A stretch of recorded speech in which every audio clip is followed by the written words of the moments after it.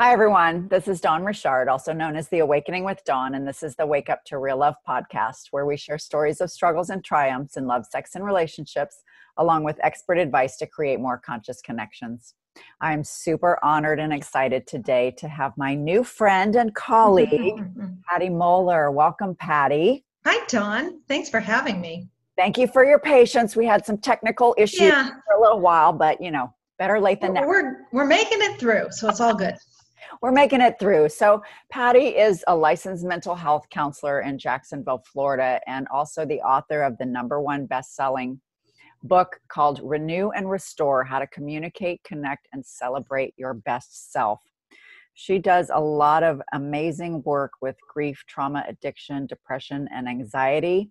And but the thing that I think is so wonderful is that her work is driven by an unwavering belief that everyone is capable of designing and creating the life they were meant to live, regardless of the challenges around them. Yeah. Amen. Hey, yeah, exactly. So welcome. Empower, motivate. Yeah, I'm so glad that you're here because you have a great perspective. And I mean, I don't really know you very well, but just from what I've seen, you have this very, beautiful, giving heart, this lovely spirit, this amazing energy, and you practice what you preach. Thanks. I think I'll come back every night if I get introduced that way, Dawn. That was awesome. Thank you. I appreciate the compliment. Yeah. So so my little icebreaker question is, because you live in Florida, you love the beach, and on your Facebook page, you said the 6 best doctors in the world are sunlight, rest, exercise, diet, self-confidence, and friends. And it was just like that and the beach is like a whole new world, like a beautiful life. So what's it like? You know what? I think I've lived here now. I was talking to somebody this week, and I find it so scary whenever we put numbers on things. But we were talking about some or a hospital that opened, and I was like, "Oh, I've lived here before that." And she's like, "Well, that's been like 35 years." And I went, "Oh, you're like, really? What? Like, really? Okay." So when I first moved here, it was like at the beach, like take the chair, be down there all the time, and then you get not so much. And then life happens and you get busy, and then you have kids and you're not down there. And then you have kids that are older, and then you're back down there again. So I think it's just that place I tend to go. I love to walk. I'm not a sitter anymore. I get too fidgety. I have too much to do, or my brain tells me I have too much to do. So that's maybe not my favorite place to just kind of go chill in a chair. It is my favorite place to go take a long walk, hang out with friends. And I can do it if friends are there, but just to sit and I can't do that. But it has less to do with quieting my mind, because I do believe I can do that. And I do believe in downtime. It's more that I'm very aware of the sun, and I just have had some skin cancer, and that's just not the thing for me. So that is led by just sitting in it and baking is just not me anymore, but I still love it down there. Now, if you want to know where my soul gets nurtured, it's in the river. Mountains. Yeah, on a river in the mountains. Yeah. Where do you like to go? I really am a West Coast baby. I was born and raised in Reno, Nevada. So I literally had the Truckee River running through it. But anywhere that has mountains, pretty much. And if there's water, I still am drawn to the water. That I use the analogy of the river that runs throughout the entire book. I think life throws at us whirlpools and rapids, but it also has calm, beautiful, wonderful. And it was interesting that I used that throughout the book. And recently I was looking at my website, which, we don't always go look back at our website. Yeah. And I was like, oh my gosh, the whole thing's about the river. And I was like, man, that just tells you that it's just one of those things that I'm just drawn to. Yeah. It's, it's so strange, because I have been thinking a lot about, there's a lot of talk about masculine and feminine in the world. Yeah. And I have this analogy that the woman is more like the water that's sort of ebbing and flowing, and it Cool. could be calm or could be chaotic in the rapids. But that the masculine is the river banks Okay. that's the safe container. Yeah. I call those boundaries in my book. Mm-hmm. Yeah. So that's So interesting. Well, okay, so I got one for you, Dawn, okay. because I talk about this in the book. What are the boulders? The boulders are Are they masculine or feminine for you? they could be either, really. They could be because I think some people think, well, anger is just masculine, but I feel like Mother Nature gets angry. Yeah, So I never thought about it. I don't think that's interesting. I've never heard anger be talked as having a feminine or masculine. So that's an interesting well, concept. like the goddess Pele, that was the Yeah, volcano in yeah, Hawaii. She erupted, and yeah. then she created these beautiful, lush tropics around. Right. So I don't know. It's like the wrath of mama, like almost like when you're a mom. Don't mess Right. with my child. Right. Right. That's Right. feminine, strength and power and anger, Absolutely. right? Yeah. So what do you say the boulders are? I don't think I put that they were masculine or feminine, but they certainly are that thing that, that water washes around it all the time and erodes it, right? Because that's Uh-huh. how we've gotten the canyons and that's how we've gotten. So, that can be just us really stuck in our ways. Mm-hmm. And sometimes people feel like they're a boulder, and sometimes life goes around people. I always think water is interesting, though, because water always retains its same shape, even when it's divided and it comes back together. Mm-hmm. So when I always think of hitting a boulder and hitting a place in your life, yeah, it kind of spatters around and goes. But getting to the other side, it comes together again as water. Mm-hmm. That's awesome. I mean, that's Yeah, beautiful. So that yeah. you can, well, and this is the thing too. It's like no matter what boulder is in your way, you have the ability to somehow get over it or around it. Yeah, I have a great story about that. It's funny because I took my son camping. I took him whitewater rafting in what I call real rapids out west, not the ones up north. Sorry, everybody up north, but yeah, but out on the big water. And you're taught as you go out that if you're going to hit a boulder, you hit it nose on, and then you'll just go around it. Mm. If you hit it sideways, You you're gonna, flip. yeah, you're gonna be tossed out of the boat. And Uh-huh. so I came upon, everybody was up front. I was back by myself in a kayak, and there is a boulder about the size of this room. I mean, massive. And so I could see it coming.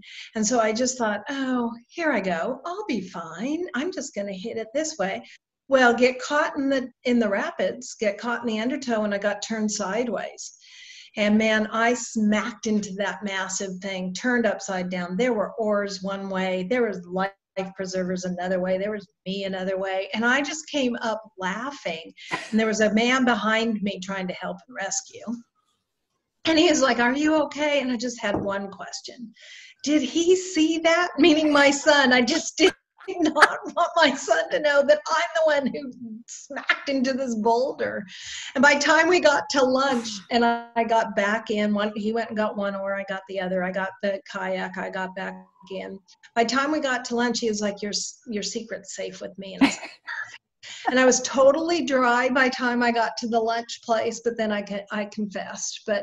And that always just reminds me, though, that's part of my lesson. I have been smacked down.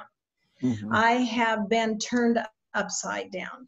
And I had to learn through all of my smackdowns, I have to count on somebody. If he hadn't gone and gotten that oar for me, if I hadn't said, help, can you go get that one?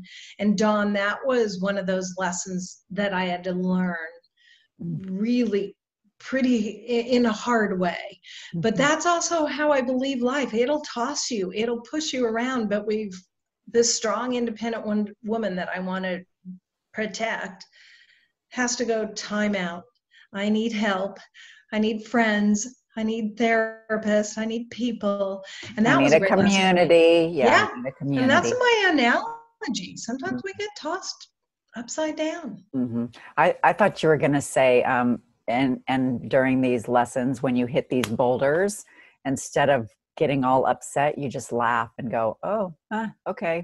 What am I supposed to learn from this?" Yeah, well, and I think that's a positive point too, but I think there's some big things that we can't laugh through. Yeah. Definitely. I think laughter is number one. I think we have to sit back and if we don't have that, we're really in trouble. You and I had a brief conversation. I think that good things and laughter can coexist, and I Yeah. think we just have to figure that out. Yeah. Yeah. Because, okay, so if we're talking about boundaries Hmm. and boulders, you've had your fair share of them in your life. Yeah. So, how have you overcome your own boulders? Again, I think it's learning how to reach out and learning how to sit back. I think sometimes we have to just get quiet. I think we can't be so afraid of the change, and change isn't always what we want it to be. Hmm. If we've lost a loved one, if there's a divorce, if there's a death, but there is, how are we going to get through that? How do we honor somebody? If somebody's died, mine's always been, how do we honor that person? Hmm. And honoring that person doesn't mean I put up a big shrine or that I have a special day or that I have a foundation. Honoring somebody can be that I'm willing to allow myself to have laughter again Hmm. at the same time that I'm grieving you. It can be that, a lot of people select something. If it's a butterfly or a certain kind of bird that reminds them, that's honoring that person. Hmm. So I don't think it's quick. I think we have to give ourselves space and time. I think a lot of people look at me and go, oh gosh, how'd you get through that? Or how'd you get through that? Look at the span of time. It's not like it happened last week. So when people Hmm. say, oh, wow, you talk about that so easily or so carefully, and I've had a long time. I've had a lot of healing. But I also believe, Dawn, that if you haven't done all your work, it's a scab. And every time you bump it, it's going to get ripped off. It's going to start bleeding. It's going to feel like salt's being poured back on. Hmm. And yet, if we do the work, if we heal it, there is a scar. It is never the same, Right. It never goes away. The scar never goes away. but you might be better. Yeah. You might be stronger. Can we talk about your dad? Oh, yeah, absolutely. Yeah, because this was the tragedy, right? Right. Was So when I was about 21 years old, Mhm. was I 21? Yeah, 22 years old, I had just come back from Colorado State and was going to start my life. And not knowing quite where I felt or what I was doing, I went to work for my dad, who was an OBGYN. Mhm.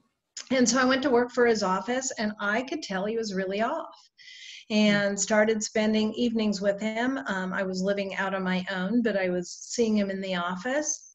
His next door office mate, I would go through because we were all good friends. I'd known him as a child growing up.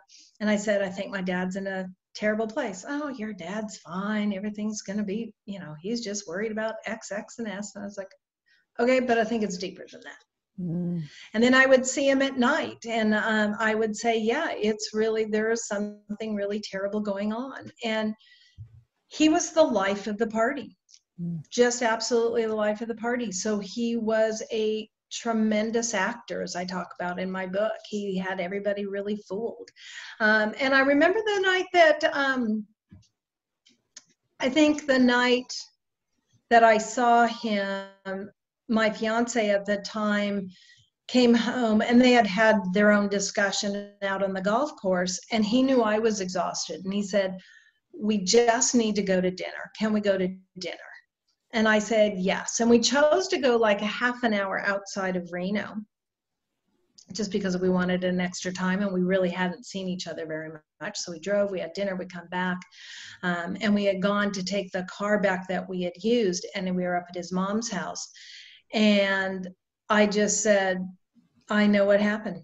You have to get me to his house. And we went, and I was actually the person who found my father. So Oh, that wow. was 3 times more tragic. So yeah, it was just a very upsetting event, obviously. The story continued that it just got worse. So called the police, had the ambulance, all that. So they were taking him to the hospital, and I didn't even dawn on me that my brother would be the person in the emergency that was going to need to revive my father. Oh my gosh. Yeah. So when we walked Wow. into Wow. the room that day, my brother looked at me and I looked at him, and he's just like, "Why are you?" And there's our dad, and it was just like, and there wasn't another doc in the hospital at the time, so it was Wow. totally up to him until they could get some help. So the whole night just really spiraled out, and then unfortunately, and I do say that, and I don't mean this in a crass way, but he survived. He lived as a vegetable for the next 3 years, Oh, I'm so so in a sorry. vegetative state. So we Wow. went through a lot of different things to try to figure out, do you take him off life support? What's that mean? And then add in there that I was getting married in 3 months. Mm, So then that became the huge decision that early on, right? And I'm right. 22 years old. Do we get married? Do we not get married? All those decisions that came with, well, he's really alive, but he's in vegetable. Does his name go on the marriage invitations? Well, yes, but how's it looked at? So that was just a chaotic time, just a Right. chaotic time. Right. But I have to say, there were some interesting, fun moments that have come out of that, as tragic as it was. And it was tragic. Again, I've had a long time to deal with it and have had to do my work, because I obviously felt tremendously guilty that any other time I would have been there. I hadn't left his side. Mm-hmm. And then that night, that's the one night I hadn't gone over. Mm-hmm. We did have our wedding. It was absolutely beautiful. And we had gone to the mountains on our honeymoon, and we were out on a golf course, and it was freezing cold. And my husband had big down parka on and reached in the pockets and pulled something out. And it was my father's lighter, his silver lighter. Wow. And I just looked at my husband and we both started crying, because he was best friends with Oh, my dad. And we were like, he's here. he's here. And we don't know how the lighter got there. We're not sure if he had borrowed it from my dad. We had no idea, but we knew he was there. Wow. Yeah. So, I mean, and that was my gift. That was a gift and that's what I'm talking about. That was a gift to me, that I got you, and I'm still here, and it's going to be okay. So when you're talking about you have to do the work when you're grieving, what is the work? It's different for everybody. Some people, I recently had somebody that had a child die by suicide, and they were in on the second day after it happened. And they were like, we're going to get through this. We're going to get through it together, and we're going to get through it. That wasn't my road. My road is that I had to take the pity party road, and I had to just, I just got married, so I became a wife, did my daily rituals. I'd go see him on a daily basis. And then that got difficult. I had to deal with the guilt and the trauma. Mm-hmm. It's very interesting dealing with all of your friends, Dawn, because nobody knows what to say. So people are Right. avoiding you in the supermarket. They don't know what to say. And so that also helped me be able to say, Dawn, I heard what happened. That is so tragic. I don't have to say any more than that. Yeah. But the avoidance was something that was almost as devastating as what had happened. It was like, where did everybody go? It's like And the so I white had to elephant in the room that yeah, everybody feels uncomfortable, which is, I feel like, I mean, I haven't read your book. I'm waiting for it. just hasn't gotten there. Another technology glitch. But I feel like, this is an issue that so many people struggle with. Mm-hmm. They don't know how to express their own emotions. Right. They don't know how to recognize them, first of all, because right. a lot of times we repress them or suppress them or oppress them. And I think these struggles that people deal with are a result of not being able to fully express themselves. And I'm hoping that as I talk freely about my story and tell my story, and it's not a huge part of the book, actually, because the book focuses on so many other things as well, but I think we need to talk about the stigma. It needs to go away. We talk about health and wellness checks all the time. Nobody thinks twice about it. Did you go for your wellness check? Right. But we haven't said, is it okay to have a mental wellness check? Yeah. And so we need to erase the stigma. It's not a horrible word. I think for a long time in my early working with this whole issue for me was worried about what everybody else thought. Like I felt like kind of the leper, like, oh, there's that girl whose dad did that, you know? And so it back then had so much stigma that we wouldn't talk about it. People didn't know how to talk about it. We were afraid to say the word suicide. And I certainly had my own set of stuff. Again, I have 3 brothers. I would tell you they have 3 very different stories. And I'm also the one who found them. I have a very different story than theirs. My brother, who is in the emergency room, has a very different story than my story. Right. So I think we have to talk about it. I tell people, find people that'll listen to you, let you cry the rivers of tears, allow you to be angry. That people had to allow me to feel guilty.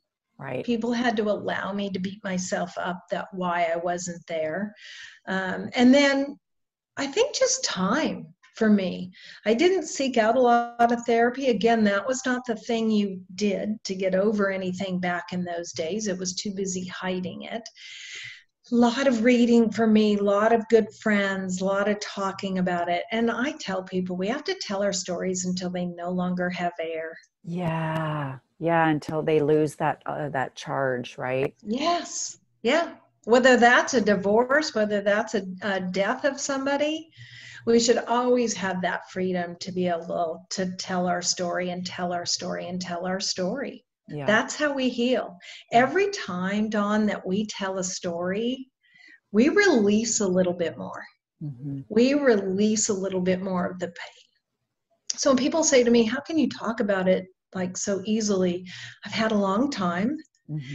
It's part of my story. It's my scar. Right.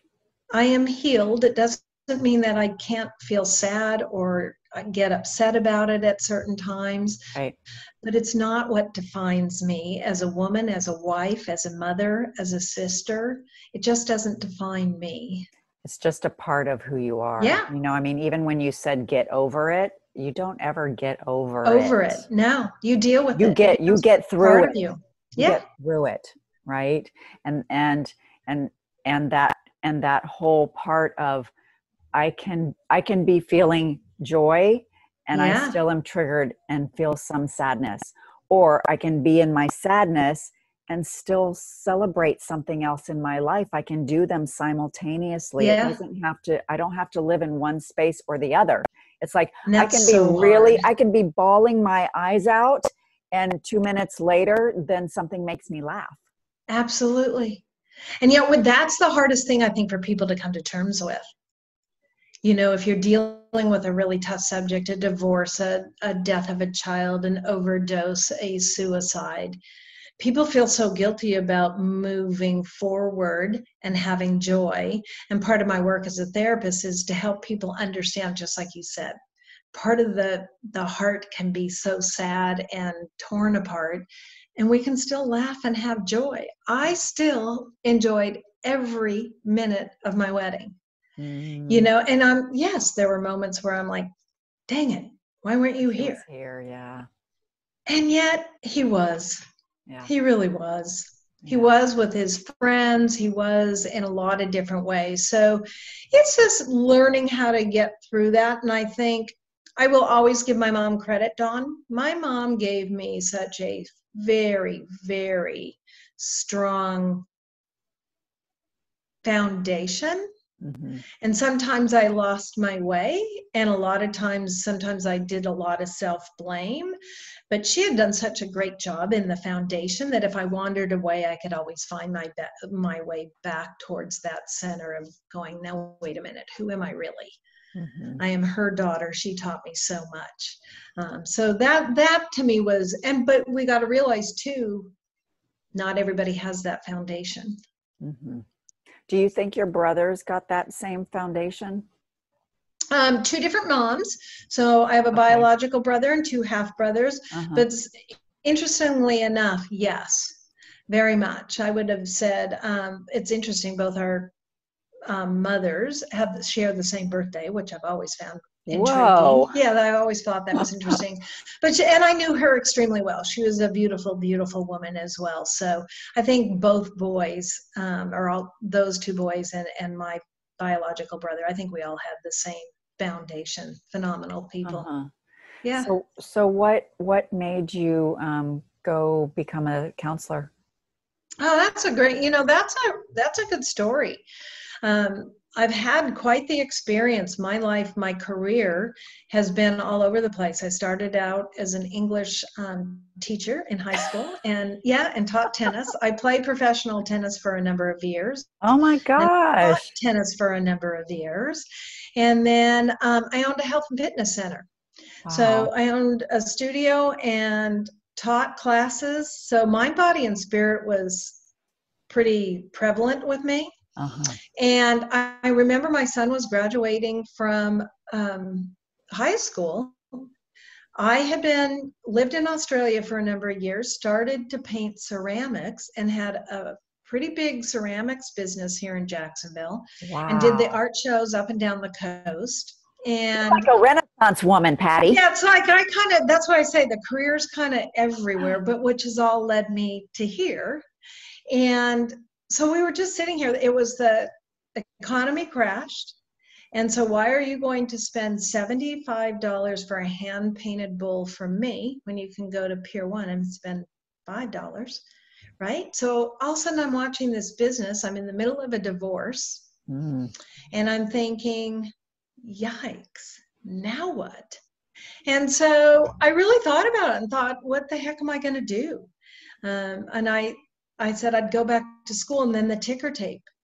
You are too old. You can't do this. You Mm. can't pay for it. You don't have the time. There's no way you can do this. And I thought, I sat right in this living room and I said, all excuses. Every one of those is an excuse.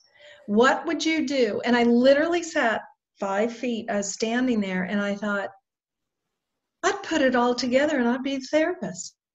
And I Wow. walked over to this laptop, looked it up, and 5 minutes was UNF. And they had a K-CREP accredited school, and I applied that minute. Wow. And so mine's truly, I believe in mind, body, and spirit. I use a lot of artwork in my sessions. Creativity is so important. Yes, mindfulness. Talking about fitness is a huge piece of that. If people come in and they're depressed, I do gratitude journals. Everybody has to do a gratitude. Has to. They don't have to do anything. But I They can encourage choose them. to. They can Yeah. choose to. I suggest strongly. I strongly invite you. Yes. And that is the thing I think that gets me through the worst of times is gratitude. Mm. And I think How is it helpful? How does it change your perspective? What is it? God. Why is it important? Because we stop focusing out there on everything that's terrible. And it makes us get mindful about what is right here in front of us. Mm-hmm. After I'd gone through the divorce, I'm going through this catharsis of now what in my life. I found myself in a space where I was barely moving. My son was going back and forth. We had joint custody, and he was coming back and forth from the homes. So I would rally for him, and then I'd fall apart and not get out of bed. Mm-hmm. And finally, a friend said, just do me a favor, do 30 days, 10 things a day for 30 days. And I thought, okay, I got nothing. So I know. I was going to say, if you're feeling terrible, it's like, can I think of anything good? I brought the book out. We did a podcast on gratitude the other day, and I brought them out. And the very first 3 days, say open eyes 10 times. That's all I wrote. Open eyes, open eyes. And I showed it. Wow. And second page, third page, fourth page says, put feet on floor. Wow. And that's all it says. And then it's a cup of coffee. And then I went outside today. And then my son came home. And so then you just see this. Like progression. This river that I'm drawn through and that I'm being pulled through. And I start literally coming out of it. And then afterwards, I thought, was it really the gratitude? And I thought, I don't know what else it was, because I was in such a dark place, I wouldn't go to therapy. That's always interesting, right? And that's interesting for me to have to deal with as a therapist. You're too struggling too much to be able to get to anybody. Right. And I really started studying gratitude, and it's those big things, it's my family, my friends. My son started being back on there. I think he showed up about the 5th day. He so he was always there. And then I've done a lot of studying, Dawn, about gratitude. And one of my friends who I met at a gratitude seminar, we would call, because part of gratitude is to tell people what your gratitudes are, to share them with somebody. Yeah, that's a great one. It helps to put it out in the universe. Huh, okay. So we were going back and forth, and he was reading his, and he did his list. I said, what'd you just say? And he said, I said, you have your thumbs on your gratitude list. And he said, Patty, have you ever stopped to think what your thumbs do for you throughout the day? And I was like, wow, there's a man that took it from family and my health to I got thumbs. Wow. Right? Wow. And then in that same session, the instructor talked about I write at night. That's how I personally do it. And I keep my little journals by my bed. And then I thought, well, he instructed us to think about what you want to put on your gratitude when you get to your little notebooks or wherever you put them. Mm-hmm. That changed my practice again. And that was like 5 or 6 years in, because now I'll go, it was so fun. And I have so much gratitude for being on a podcast with Dawn. Well, when I go to bed, I'm writing that down.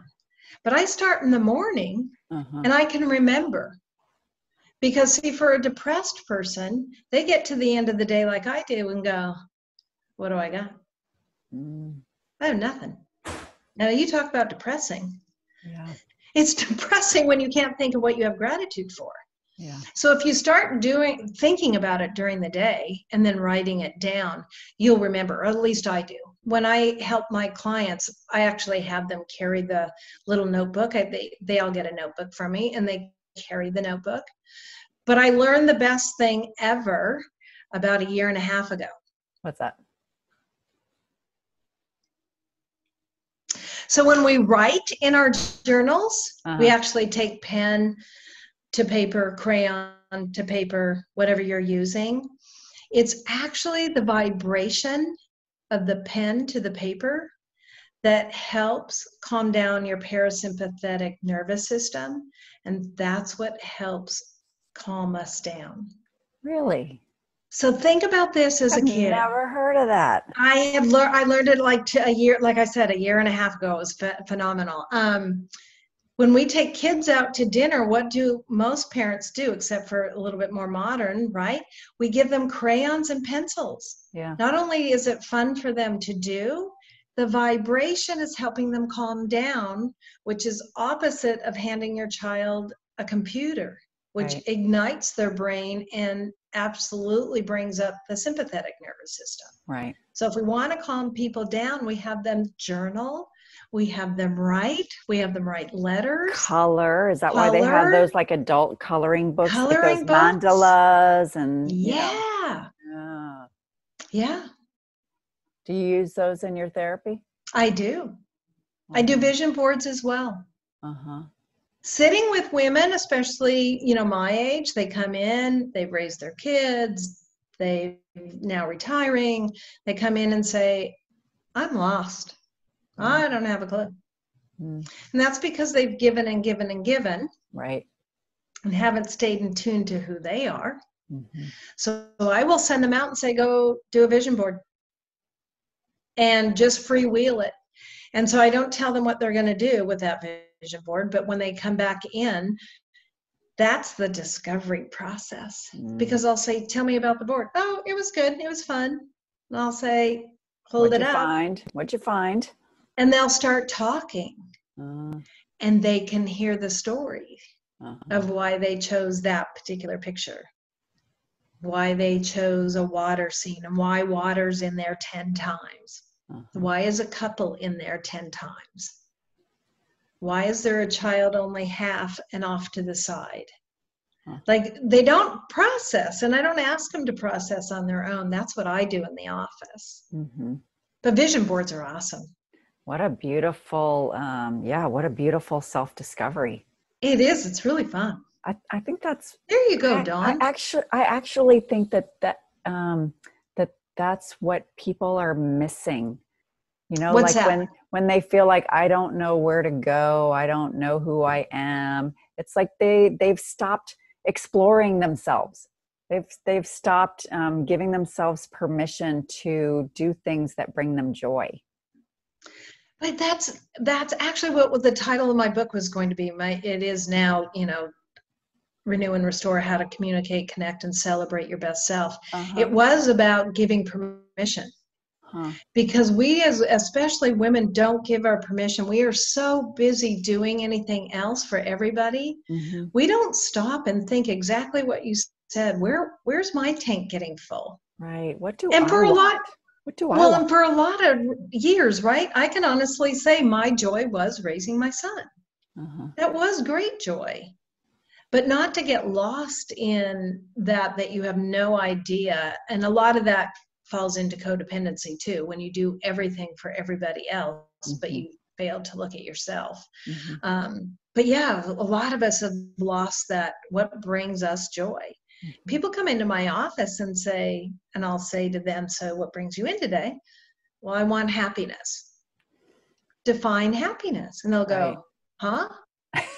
I go, well, how are we going to find it if you don't even know what that is? And that's the joy of the mandalas. That's the joy of taking photographs. That's the joy of just going on a bike ride and being with yourself. We've lost the ability to be calm, to daydream. Daydreaming is where we solve our problems. Because how do you daydream if it's busy 18 hours out of the day? Do you ever listen to Abraham Hicks? Yes. Okay. So she says, when people ask you what you're doing, you say, I'm daydreaming. Right. And people go, what? What? Why? And then you'll get this one. Why would you do that? Right. Because I'm tired of being so busy. Yeah. And I'm tired of feeling disconnected. Right. And I don't, it's just keeping me in this place where I don't feel joy. This doesn't light me up. I'm just like in this autopilot. When you were talking about, having joy raising your kid, it reminded me of your grief doesn't define you.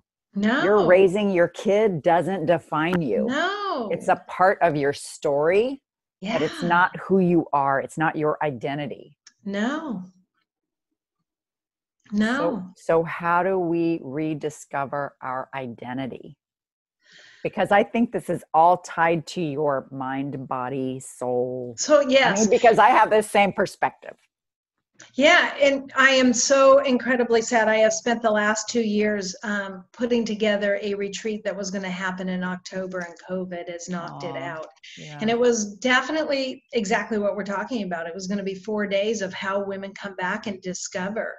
We have to have conversations. We have to sit with really good girlfriends and be able to have the tough conversations. We need to be able to put, it's not even in my vicinity, the phone down.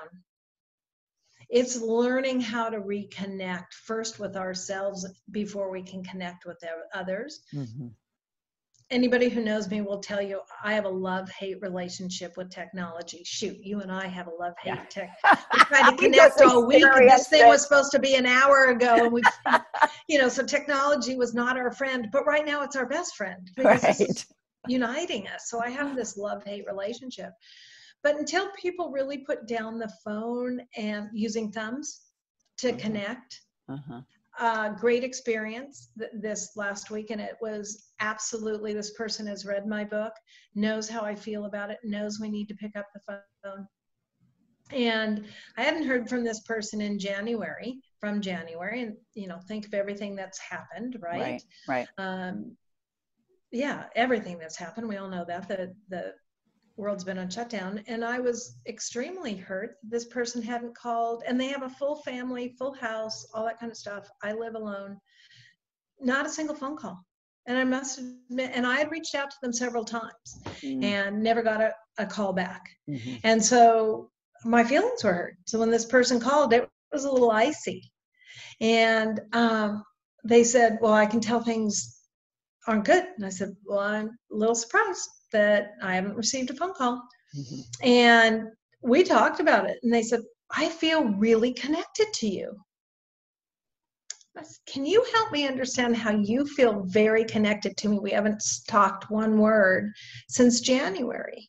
And I've reached out several times. Uh-huh. And they said, but I've seen you on Facebook and I've seen your Instagram. Like, you're lighting it up. You've got things going. You're doing stuff. You've got the retreat. And I said, you feel connected to me because of my social media?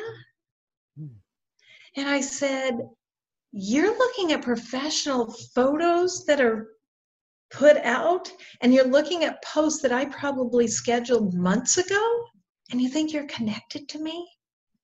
So the only way you would have known right now that I'm upset or that I feel I've been dismissed is you heard my voice. Because if you had sent another text saying, hi, how are you? You would have gotten back again, fine. Right. And this has been, Dawn, such a tough time for everybody, but it's been extremely tough for therapists. We're inundated with people. Mm-hmm. We have we're equally concerned. Right. So I think we just have to, this COVID stuff, if anybody's listening out there, if you have anybody that's single, lives by themselves, a nurse, don't text them, pick up the phone. They need to hear a human voice. They need to have connection. That's what's going to ground us. That's what's going to get us out of this, is reconnecting. Human beings are not meant to be in their homes 24/7. They are not meant to not hug people. That's what, oh my gosh, I miss right? that so much. Because, my kids are older teenagers and they're like, right, yeah, Mom, we don't want to hug you, we hug our friends. Yeah. I'm like, I miss my hugs. Yeah, I had lunch with friends today and we all looked and did this and we were like, yes. And we were big bear hugs. It was just awesome. And it was like, oh, that feels so good. But you can get touch in another way as well. We put on lotion. If you're single, you can put on lotion, bubble baths. I do. It's still not the same. No, massages help because that's human touch. Yeah. So we can still get it. It's not the same. A hug is a hug. Yeah, a hug is, and my family is big on hugs. So I have another job and I hug a lot of people at the other job, and they're like, oh my God, you give the best hugs. And I was like, I know, because I like them. So I like to give them. Yes. Yeah. But that whole sense of reconnection, because we're so disconnected in our separate spaces. And I mean, I think we as women, I'm thankful that we have this, like when we were when I met you last week on this call, it was like, oh, this is so great. And, this new opportunity to meet new people and connect. Right. Absolutely. And that's, what that platform Convene Communities is about connecting. And I just think that we as women, especially, and that's why, hopefully one day I'll get back, but retreats are so important to be able to go away, take time out. When I was feeling pretty burnt out several years ago, I decided as a single woman, how am I going to travel? But I wanted to go somewhere. And I thought, well, I'll go do a yoga retreat. Oh, my friends are like, lovely. Do you do yoga that much? And I was like, no, but they have to be good people, right? Like they can't be terrible people. And so I went on a yoga retreat down to Mexico. I took 4 books. Tulum? Yes. Oh, my girlfriend has gone twice. Oh, let's go. Come with me. Yeah, I would love to. Yeah. So I went and when I checked into the hotel, I handed him my iPad and my cell phone and said, put these in the safe and do not give them back to me unless the world is blowing up. Wow. I had given my son and a neighbor the telephone number of Maya Tulum and said, you can call if the world's blowing up. I had 4 books with me. I didn't read one. Wow.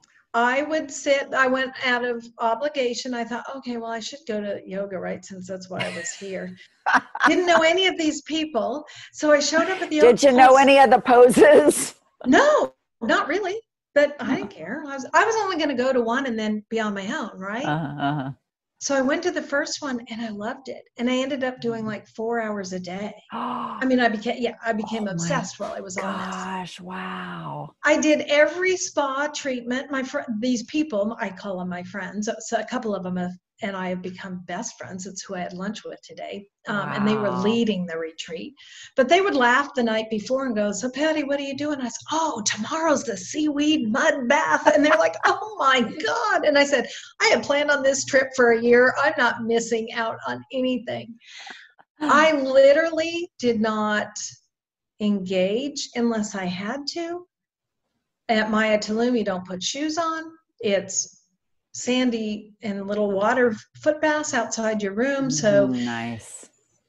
I just didn't do anything. And I don't think my soul has ever been that regenerated of just to sit on the beach.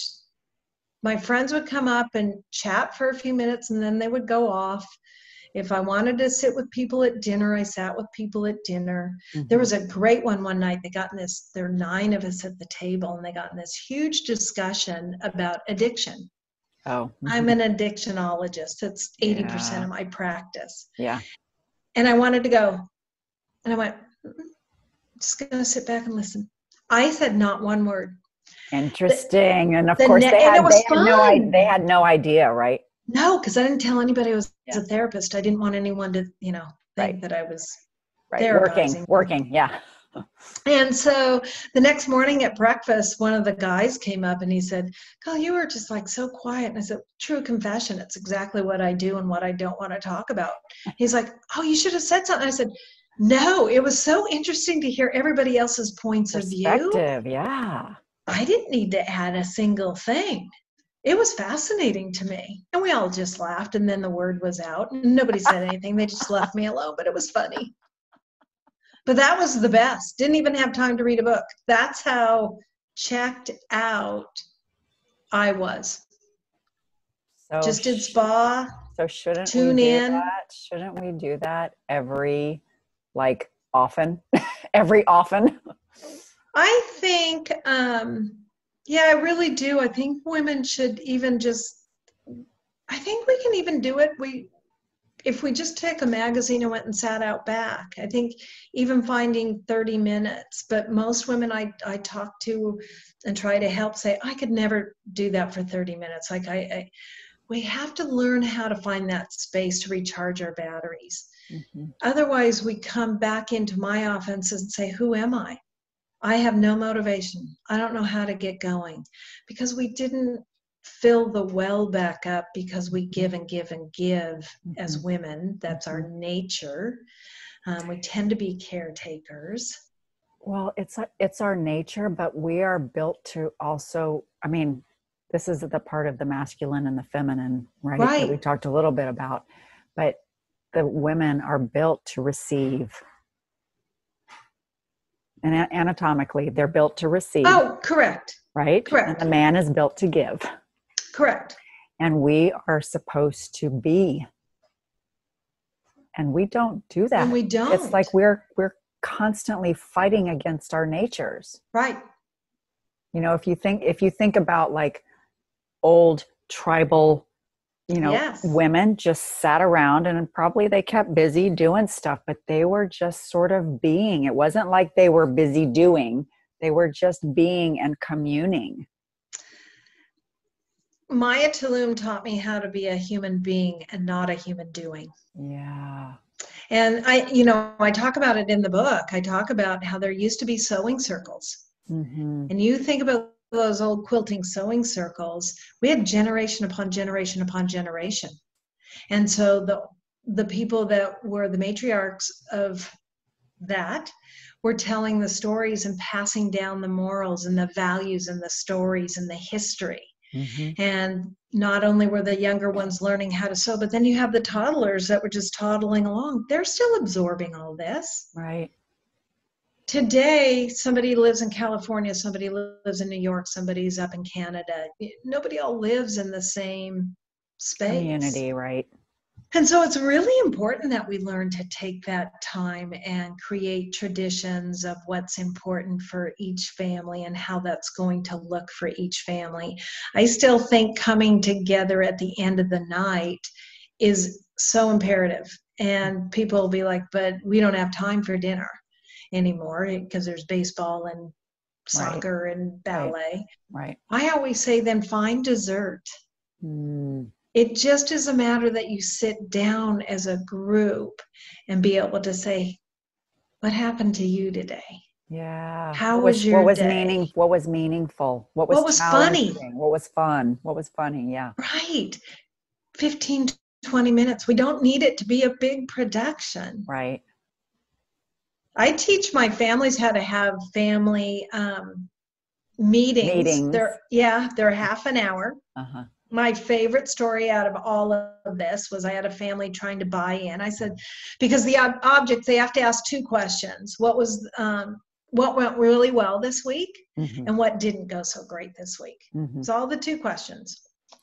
And so one of my families was taught, mom started it, dad did it the next week. Then they get down to the children once they figure out how this works.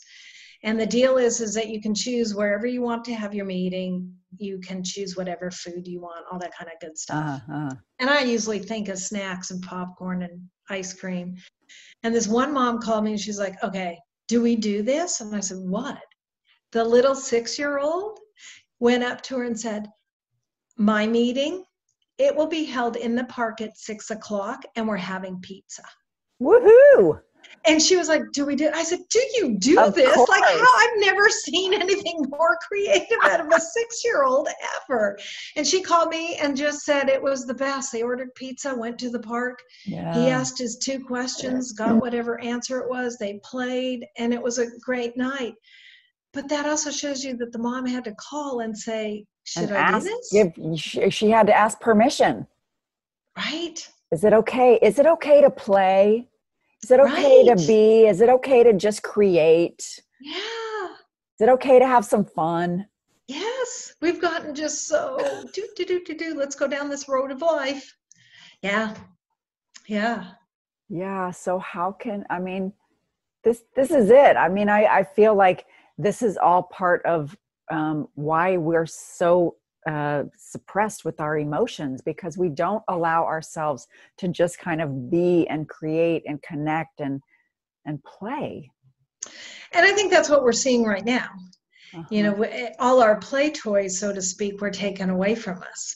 The beach, going out and meeting somebody in a restaurant, going to a movie, going out for a bike ride in those first few weeks. So I think that's what we're all experiencing right now is how can we get back out? How can we play? How can we connect?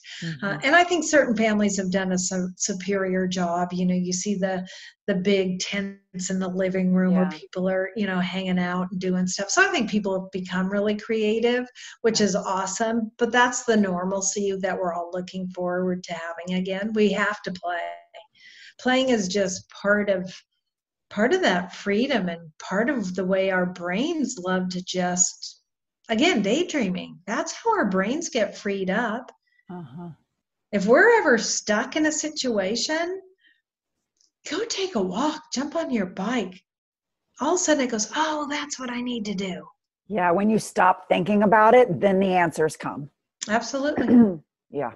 Yeah. It's like, it's just, it's trying to get out of your mind and back into your heart. Your heart. Yeah. But then we have to slow down long enough to listen. Yeah. Yeah. It's that, you know, it's that whole sense of really reconnecting with yourself. Yeah. You know, it's your It's your true essence. But we've spent, building these lives full of busyness Yeah, and doing that we don't know how to reconnect. I mean, this is why I thought COVID was actually a really good thing, because it's giving people opportunities to it is. recognize what was I so busy doing before that's really Correct. not that essential. Right, Don? And I think what I'm challenging everybody to think about is, what are you going to take with you as you move forward out of this? Yeah. I'm having Dad say, yeah, I haven't had dinner at home. Every night we had dinner. I loved it. I'm going to make sure I'm home 3 nights a week or 4 nights a Mm, week. I think yeah. we're really watching people say, I thought I had to work 12 hours a day, and man, I can knock it out in about 7 or 8 Yeah. and still be able to deal with the kids and go have fun. So the challenge is what good things are we going to take Yeah. forward that we really did enjoy?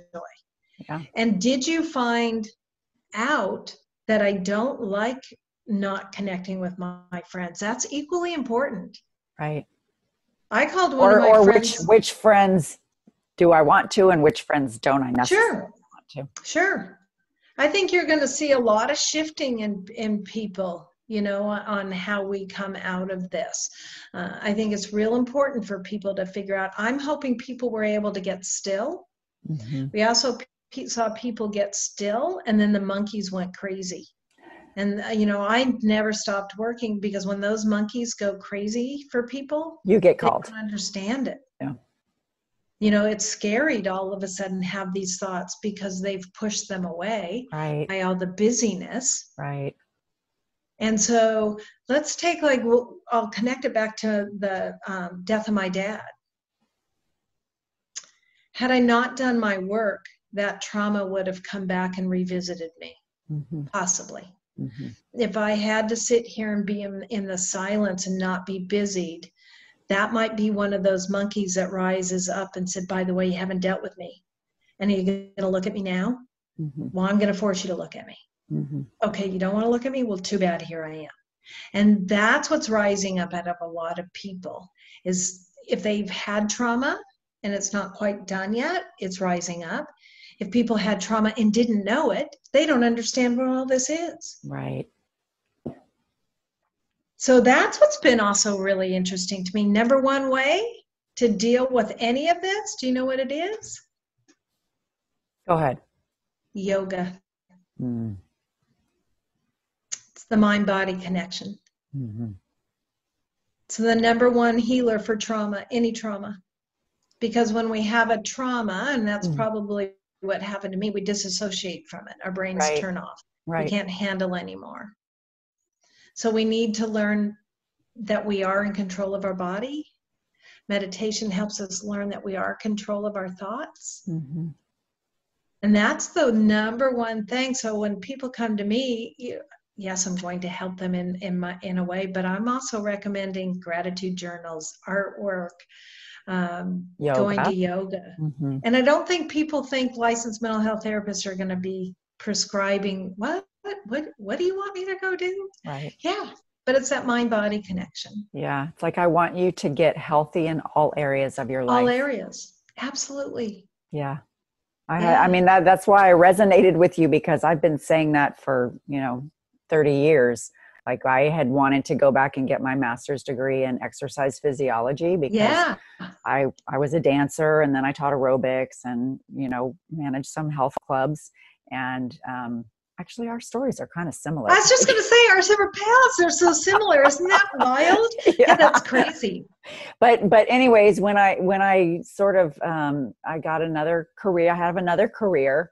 And in the midst of it, I was like, you know what? It's not just exercise that I'm concerned about. It's overall wellness. It's the emotional wellness, the spiritual wellness, the psychological wellness, the physical wellness. And so that's when I went back to school to get my counseling license. Yeah. And this is, have you done the Artist Way? No, that's a great higher pathway. No, the spiritual pathway to higher creativity is the tagline. Okay. The Artist Way has a lot of great ideas about opening up yourself creatively and being inspired And Yeah. it's just an evolution, it's just an exploration and evolution. Yeah. So, but yeah, it's like all of this stuff that we sort of put to the side because we're living our lives, under these like duties and obligations of who am I supposed to be to everybody else. Yeah. And I think, you're talking about, and I'm assuming that your book is a lot about really coming home to yourself.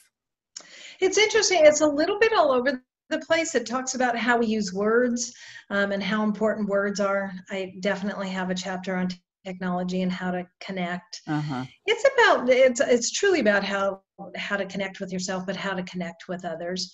And pretty very simple steps. We don't have to change much. If we just change the word you to an I statement, Right. it changes everything. If I say to you tonight, you look great tonight, Dawn, you're going to automatically go, okay, did I not look so great the other night when you met me? No, I say thank you, Patty. That's really sweet of you to say. Yeah. And then in your brain, you're going, oh my gosh, what did I have on the other night? But if I change it and say, I love the green shirt, it brightens everything up. You're like, great, thanks. I just got it. You'll tell me a story. Uh-huh. The word you comes with a lot. Well, first it comes with the shaming finger. I never knew this was called the shaming finger. Uh-huh. And you need to get better grades. You have to go to school. You need to make your bed. You need to go outside. You should eat your dinner. It becomes the shaming. And we just hear the word you, and we're automatically taken back to however that was said to us, whether it's kindergarten, parents, whatever. Right. And we normally either cock a hip or take a small stance back. And both are defensive positions because we want to make a defense over it. And so when we learn to switch it around and start sentences with I love your shirt, it softens you in such a way that you can receive my information, whether it's good or not so good, but you're still open to it. It didn't close you off with one word. So I have a lot of tips like that throughout the book to just help people communicate better. Yeah, I think that so many, based on, how you were raised, a lot of people grew up with hard situations in their families, challenging situations. And so I think that, resources like yours to help people learn how to live in a better, more fulfilling way. Right? Little things that help you understand more about yourself and help you create more authentic and intimate connections with the people around us. Because I know you say, everybody wants to be seen, heard, and validated. Right? Absolutely, everybody this is what does. we all want. I feel like this is like our base need. But through our words and with not having active listening, we aren't. If you say to somebody, what'd you hear me say? And they go, I heard you. They didn't hear a word you said. Yeah. If they can't even touch, I can see you're upset. That would tell me they know something's wrong. Right. But yeah, we all want to be seen, heard, and validated as human beings. And until we slow down enough for that, that's where we lose ourselves, but that's where others get lost as well. Yoga. Return to the I feel like I'm fading into the dark. Do you need me to turn on a light? I feel like, what happened here? No, it's okay. It's funny. It's okay, but we're a little bit long on time, so. Oh, okay. Are we? Just a little. Oh, we are, but that's okay. Little. We knew we would do that. We did. So I'm going to ask you my big question that I ask all my guests is, because my podcast is called Wake Up to Real Love, is how do you define real love? Real love is knowing yourself and loving yourself first. And I think once you know that how much you love yourself, you're never alone, you're never lonely. You might want to be with other people, but I think when you can really love yourself, then you are really open to receiving other people's love and letting your girlfriends in and your children in and your husband in and loved ones and fiancés. But I think that has to start here if there's any doubt of who you are. And I think that we're always growing and working on that. I'm not saying that that's always the same. But when we really learn to forgive ourselves, to love ourselves, to be able to look in the mirror and not see hair or wrinkles or whatever, but look at that person in the mirror and say, I really love you, and mean it. Mean it. And Yeah. mean it. Yeah. That's real love to me, because that means you're open to anybody else. Otherwise, you have a barrier. Right. You just speak my language, Patty. I'm so glad. I'm so glad you invited me on. This has been awesome. Me too. I mean, everything that you were just saying. So my mantra for the podcast is the most important relationship you'll ever have is the one you have with yourself. Oh, wow. I'm going to tell you, I honestly didn't know that. Yeah. Synchronicity. Yeah. Yeah, that's interesting. So thank you for seeing, hearing, and validating me. Oh, thank you for seeing, hearing, and validating me. It's been lovely. It's been awesome. It's been fun. It was fast. So how can people get in touch with you? How can people buy your book? I'd love that. The book is on Amazon. The book is called Renew and Restore. I can't believe I usually have it here and I can pick it up, but it's called Renew and Restore, How to Communicate, Connect, and Celebrate to Your Best Self. It's on Amazon. You can get it Kindle or the hardback. If you want to reach me, you can find me at pattymullercounseling.com. And if you want to email me, it's going to keep going with that same flow. It's Patty at pattymullercounseling.com. So I look forward to hearing if anybody wants to reach out. I'd love to talk to you, help in any way I can. And they can also find you at Convene. At Convene Communities, I'm on there. I am actually, hold on to it, in the Renew and Restore community. There you go. So that's the brand. We're going to renew and restore ourselves this year. So yes.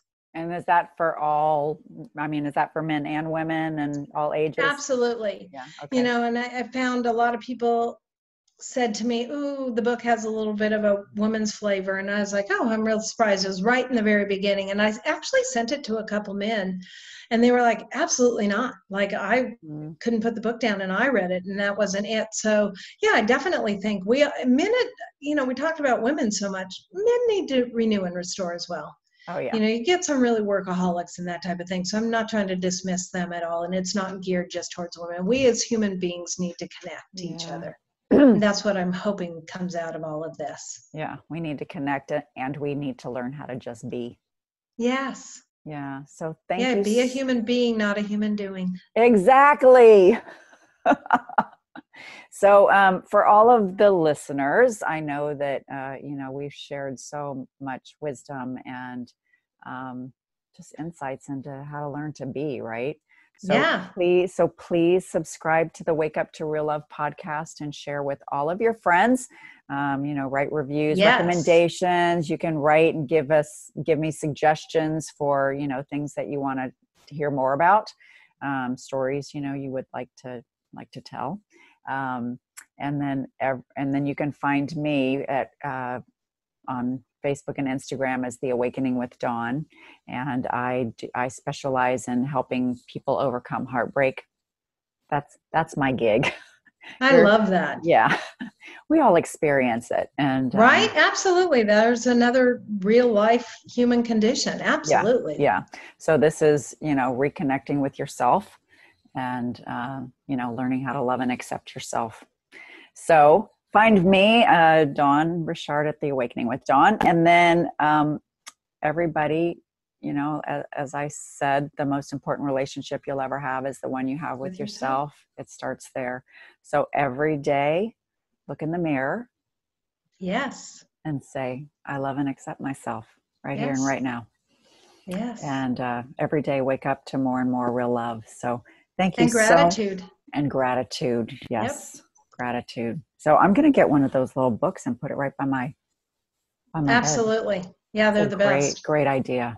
So thank you so much for being here with me, Patty. Thank you, I Dawn. look forward to getting to know you, and let's go to Tulum. I was just going to say that. I didn't know if we could say that on camera, but off camera, let's figure out when we're going because I want to go back. All right. So we'll talk more. All right, everybody. We'll see you next time. Take care. Bye. Bye.